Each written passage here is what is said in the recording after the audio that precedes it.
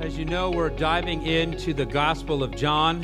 The title of the whole series is That You May Believe. And this morning, we're looking at the first part of the introduction, which summarizes the whole book. And then next week, we'll finish the introduction through verse 18, which again is a summary of the whole book. And then 14 through 18 is again a summary of the summary.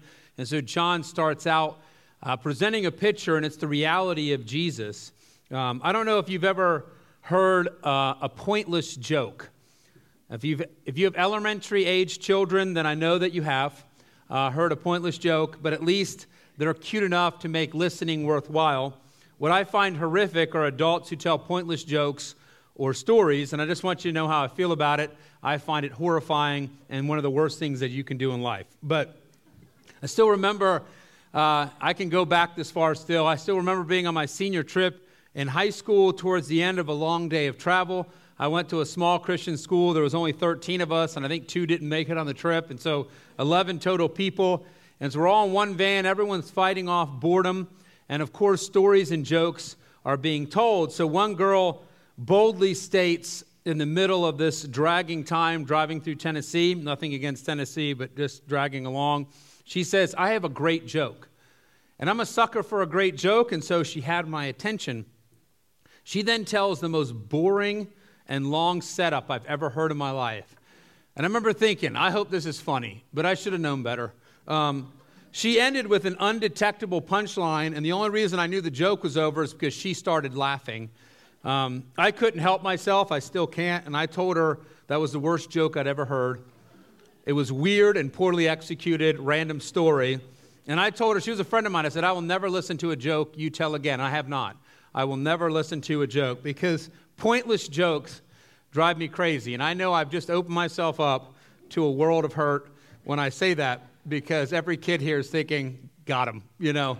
So the fact is most of us want to know what the point of something is and are a bit frustrated when we can't find the point or that there is not one. We want to know why. And I know for me, and I think most people, we love it when the why is clearly given. It helps us zero in on what is critical, what we should be getting out of it. Well, the Gospel of John gives one of the most direct and detectable points or purposes ever stated in Scripture.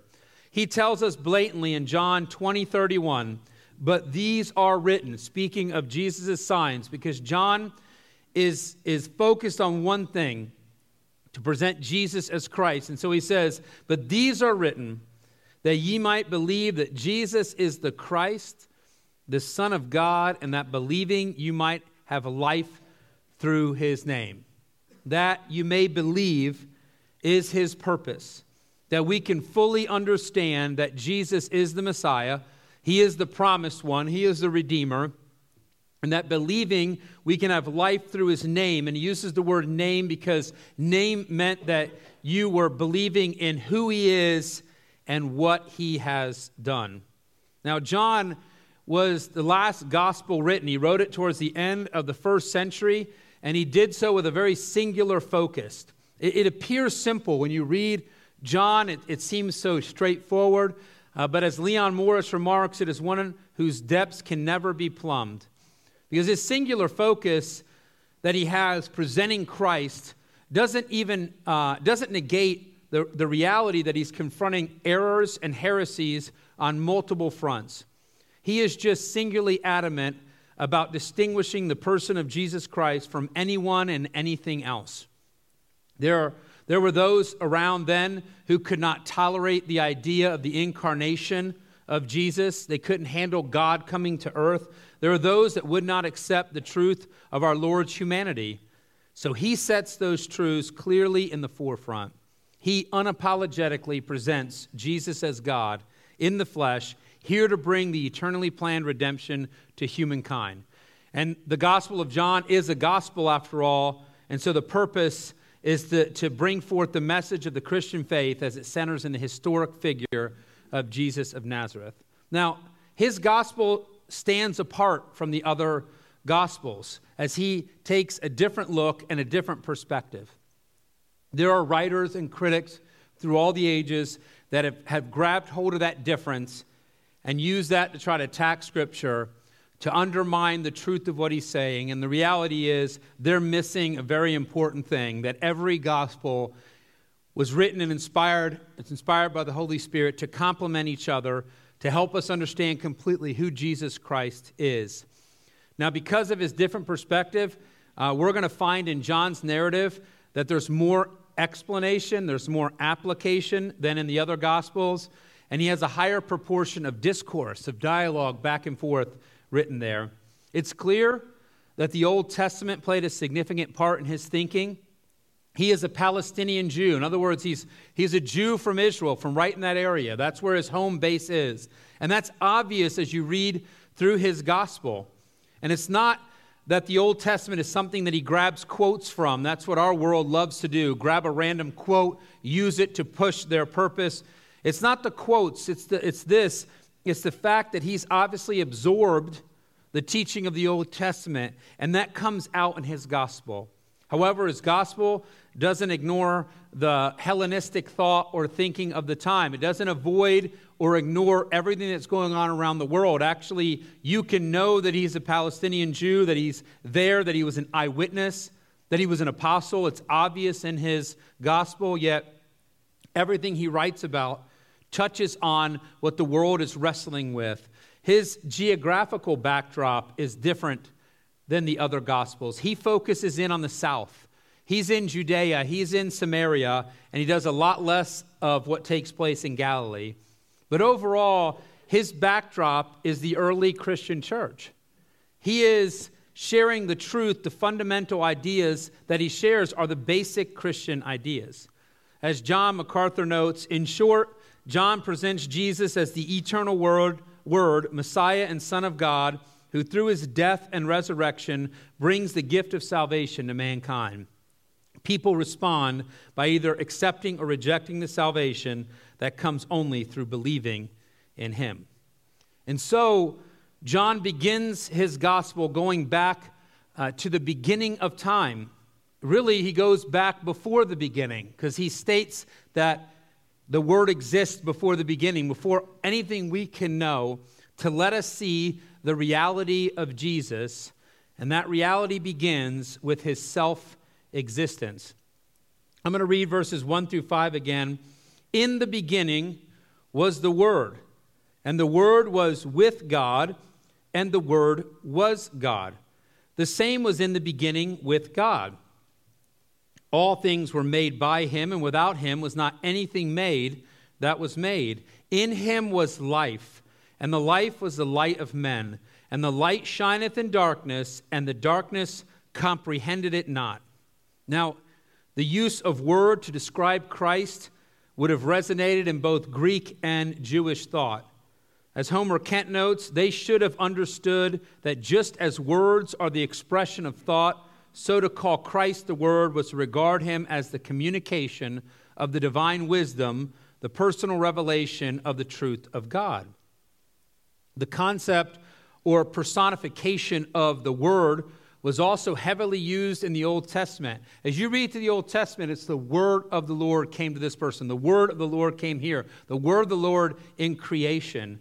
D.A. Carson remarks, in short, God's word in the Old Testament is his powerful self-expression in creation, revelation, and salvation. And the personification of that word makes it suitable for John to apply it as a title to God's ultimate self-disclosure, the person of his own Son. And so, with that, John makes clear, first and foremost, that Jesus has always been existing as God. That's verses 1 and 2. He boldly claims that Christ is deity, which is an essential, non-negotiable tenet of the Christian faith. There are a host of religions that confront that have problems with that. One that we see over and over again, the Muslim faith. By the way, they believe in Jesus. They don't believe he's God. They believe the Gospels, or at least most of them. They don't believe he died and rose again and that he brings redemption. He's a prophet. There's been many people through the ages that believe in a historic Jesus but don't believe that he's God. He was a good teacher. He was something other than what he said. And John says out front, Christ is deity. He does so by carrying us to the beginning of time, to existence, and declaring the Savior, the Word, existed before that, showing that he is eternal, and there never was a point when he did not exist. It's hard to miss the connection to Genesis 1:1, which starts by saying, "In the beginning, God." So just as God was before the beginning happened, so the Son of God was before time, existing in perfect union with the Father and Spirit, never having a beginning. And so I wrote it this way: he's never becoming, he's always being. And that's critical. It's a thought that actually as humans we cannot quite put our mind around. Anyone who thinks they can suddenly is struck by the fact that they can't, because there is no beginning, there is no becoming for God. Jesus, the Word, is God. The first verses make him distinct in person from the Father and Spirit, yet one in perfect unity. First he says, "In the beginning was the Word." In other words, he's around, he's not becoming. And then the Word was with God, and suddenly we see God the Father and the Word is with him. And then it says the Word was God. In other words, we understand that he's distinct in person, but one in unity. You're getting a glimpse of the Trinity, and John's painting it right out the gate as he introduces his gospel. He then moves the conversation to Jesus, the Word's involvement in the start of the universe. And we see Christ existing as creator. It says, "All things were made by him, and without him was not anything made that was made." And just in case you miss it, when he says everything was made by him, he reiterates that point, right? He says again, now, without him, nothing was made that was made. In other words, no creative act took place without Jesus Christ.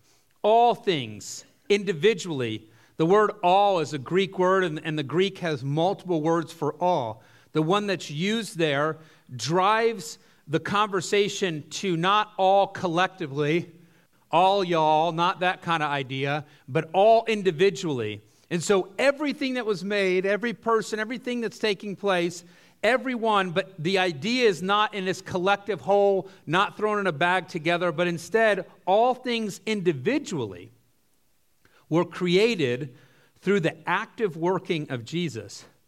It doesn't negate God the Father's involvement. You go through Scripture in Corinthians, you're going to find that God the Father is said to be the source, the ultimate source. Yet all creation passed through the intelligence and will of the Son of God, of Jesus. You go to Colossians, you'll see that. You go to Hebrews, and you'll see that as well. And so what we see is that John begins his gospel with is centered in Jesus Christ, and he starts off confronting heresy after heresy, saying he is God. And then he dives into what he's done. He says he's creator. He goes back to our beginning. John has now made abundantly clear that Jesus was personally the creator, so obviously not a created being. He has made clear that Jesus does not have a starting point.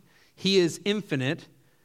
And so John moves forward in his proof of Christ's reality, showing that Jesus is existing as life. In him was life. Not that he came alive, but that he is the embodiment of life. And the life was the light of men. We're getting a connecting point here. Life and light go together. And the light shineth in darkness, and the darkness comprehended it not. And here is a crucial and bold statement of Christ's self-existence. This is a characteristic that only God can have, to have life in themselves. Our whole universe, including us, fall into the category of becoming. Every single thing we look at, experience, has a starting point. It comes to life. It becomes, including us. There's a starting point of our existence, of our life. And so we are all reliant upon a source of life, which is God, who has life from within himself, depending on nothing for his life. God exists without any help from our universe or anything. We do not exist without help from our universe, without help from God. who is sustaining our universe. See, we need life. As Jesus, and Jesus as God and the source of life, has come to this world also as a source of eternal life. Whenever John mentions life, and this is the fascinating thing about how he wrote, the Greek is actually in a simpler or not in a complicated wording. The grammar is not all convoluted. However, how he writes has always a deeper meaning that comes with it. So as he mentions life, he's not ignoring physical life at all. The fact of the matter is that Jesus is life. We are sustained by him. That's a truth presented in other parts of Scripture. Hebrews 1 through 4, Colossians, and I might be wrong, 1 through 2. Christ is presented as sustaining life, that we need him to have life, to breathe, to exist. As the world rejects God, as they push against him, as they scream against him, as they deny Christ, they're denying the person who literally sustains them. Yet, John is always looking deeper than that. And so, as he brings this idea of life, it's carrying us beyond the physical. He's bringing that eternal life, that eternal light. As one writer noted, Christ, the embodiment of life and the glorious eternal light of heaven, entered the sin-darkened world of men, and that world reacted in various ways to him. When it says that in him was life, it's the physical and the eternal. I was chatting with someone this week, and they were just talking. Obviously, when you get on it was actually a Zoom call, and you're talking with somebody, and they ask how Christmas season, all that stuff is going on. People are very religious in December. And so this person was talking, and they said, I respect all religions, as long as they're centered and following the good book. They didn't want to say the Bible. Generally following God. And in their mind, eternal life was seen being accomplished by some form of general faith. And I'm going to be honest, that describes our world today. The idea that everything is fine as long as I connect to some form of supreme being, as long as I have some semblance of following a good book, some type of faith, I'm fine. Everything's good. I have eternal life. I'm secure in heaven. I'll go see the big man in the sky mentality. And I want us to see something. John does not permit anyone that luxury. That if they were to read the Gospel of John, the good book, they would know that that statement has no validity. John is making clear from the beginning, in him was life, and the life was the light of men. Because only in Christ is there life and light. He alone is that truth and holiness that manifests against the darkness of lies and sin. And nothing in this world of darkness can overcome that light. Now, the Greek word that's translated comprehend is actually better translated as overcome. It has that idea. They didn't comprehend it, was what they chose back in the day, but really the idea of they could not overcome that. The reality is darkness did not fail to understand the truth about Jesus. In fact, the forces of darkness understand him all too well. If you read through the Gospels, and you don't see it much in John, but the other ones, you'll see the demonic response to Jesus, and you understand that they knew exactly who he was and what he was doing. If you go to James 2:19, it speaks about the knowledge of demons. They both know the truth of Christ and believe it and shudder. The darkness, represented in the person of Satan, has perfectly understood the judgment coming. And thus he and his forces in this world have constantly attempted to stamp out the life and light given for humanity. He came into the world, he is light, and the darkness could not overcome it. As MacArthur notes, similarly, believers are eternally lost, not because they do not know the truth, but because they reject it. Anyone who rejects Christ, who he is in the fullness of his character as God, as creator, as life, cannot be saved. As John 8:24 records Jesus saying this, I said therefore unto you that ye shall die in your sins, for if you believe not that I am he, ye shall die in your sins. And here comes the central application, I believe, for the church as we look at the introduction to the Gospel of John. Obviously, if you don't know Christ as your Savior, you're hearing everything you need to hear. You need Jesus Christ to be saved. You need to believe in him as he is, not as you want to make him. But as a church, we've become far too casual about the person of Jesus Christ and the details of true belief. We've contented ourselves with a somewhat acknowledgement of who he is and have thus missed who he is. If you don't acknowledge Christ for how he's revealed in Scripture, his word, then you don't know Christ. You've missed him. He is God, equal in essence with the Father and the Spirit, but different in person. A thought that really is tough to process, I know, but it's a truth. Creation flowed through him without excluding in any way the hand or direction of the Father. And most importantly, life is feasible only through him. Our physical life is sustained in him. Our Savior holds everyone's breath in his hand. He sustains physical life. Yet even more crucial, eternal life is possible only through him and nothing else. The person I talked to who speaks of faith, and they would have a somewhat Christian background as they talked about it, they don't have real faith. They don't know Jesus Christ as their Savior. There is no other way. And sadly, we have become so complacent to the twists and turns of lightening or twisting who Christ is that we're letting the truth of the gospel slip right by people.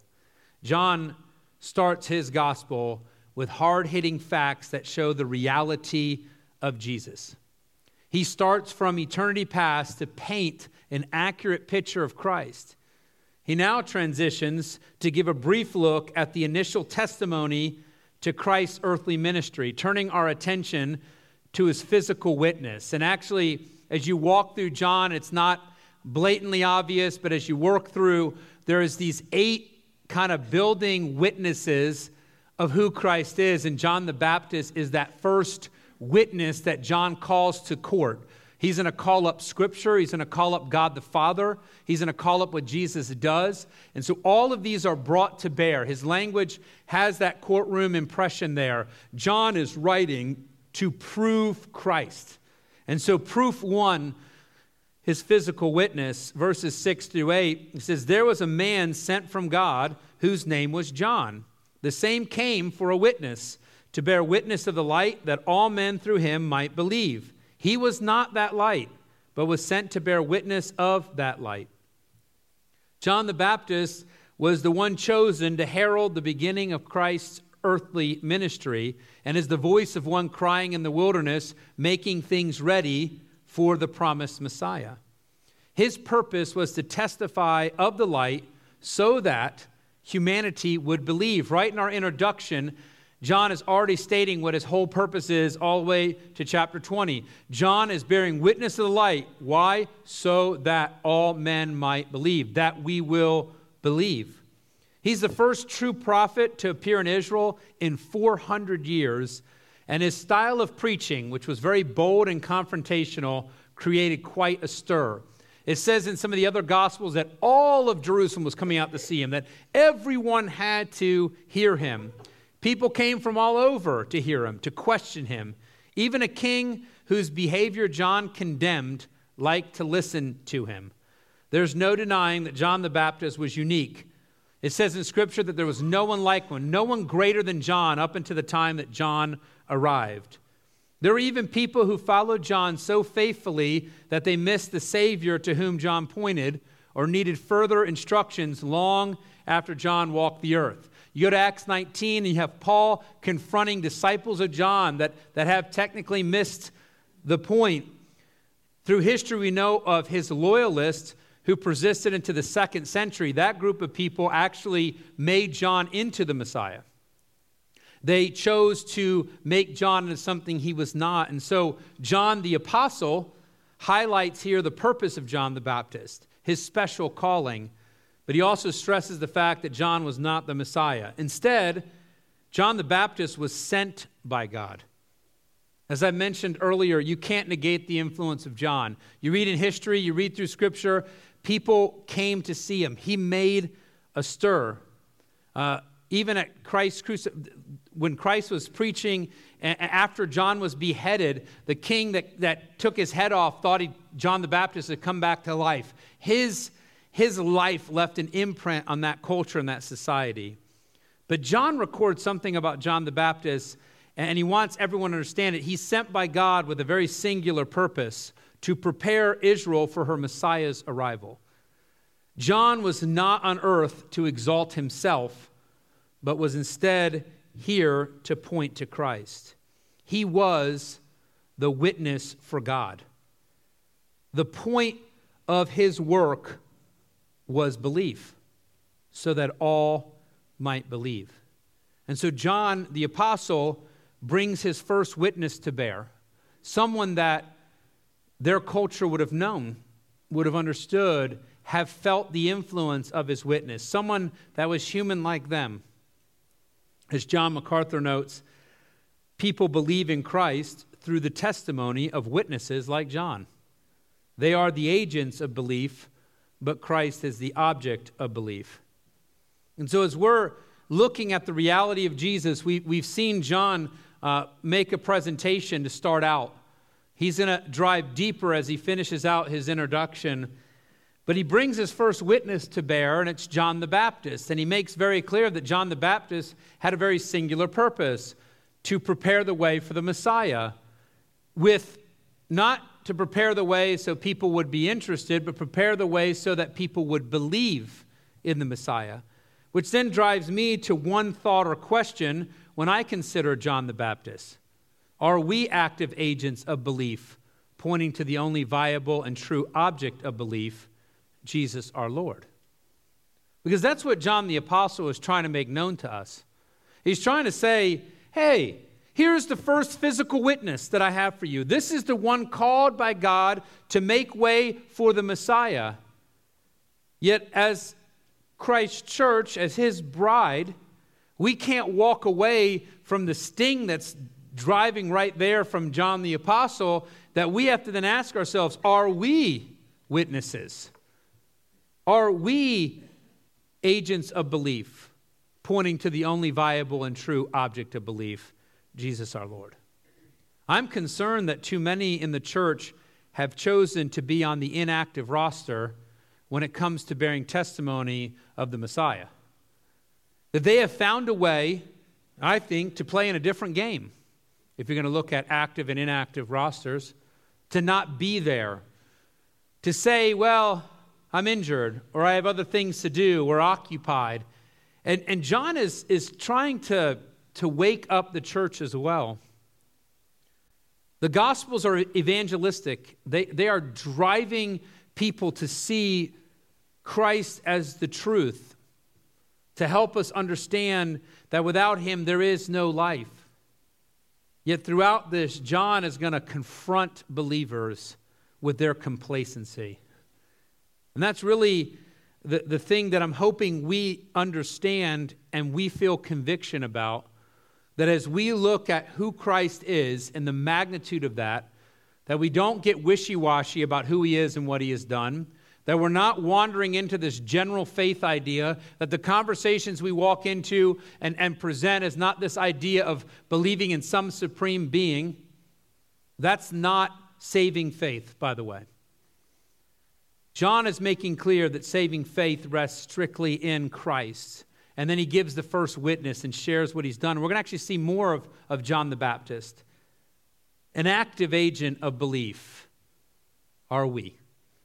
John starts his gospel by pulling back the curtain so that we can see the reality of Christ. The plan from all eternity is being introduced, and it is obvious that nothing from God is left to chance. Nothing was accidental, just as faith is no accident. But will we see the reality of Christ?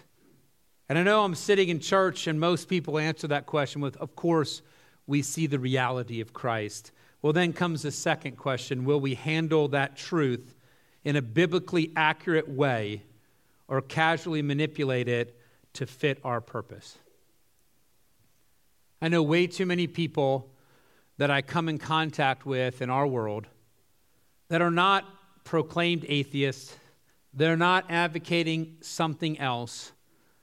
But when they dialogue about Jesus Christ, there is no faith. They'll make a joke or two or a sly remark.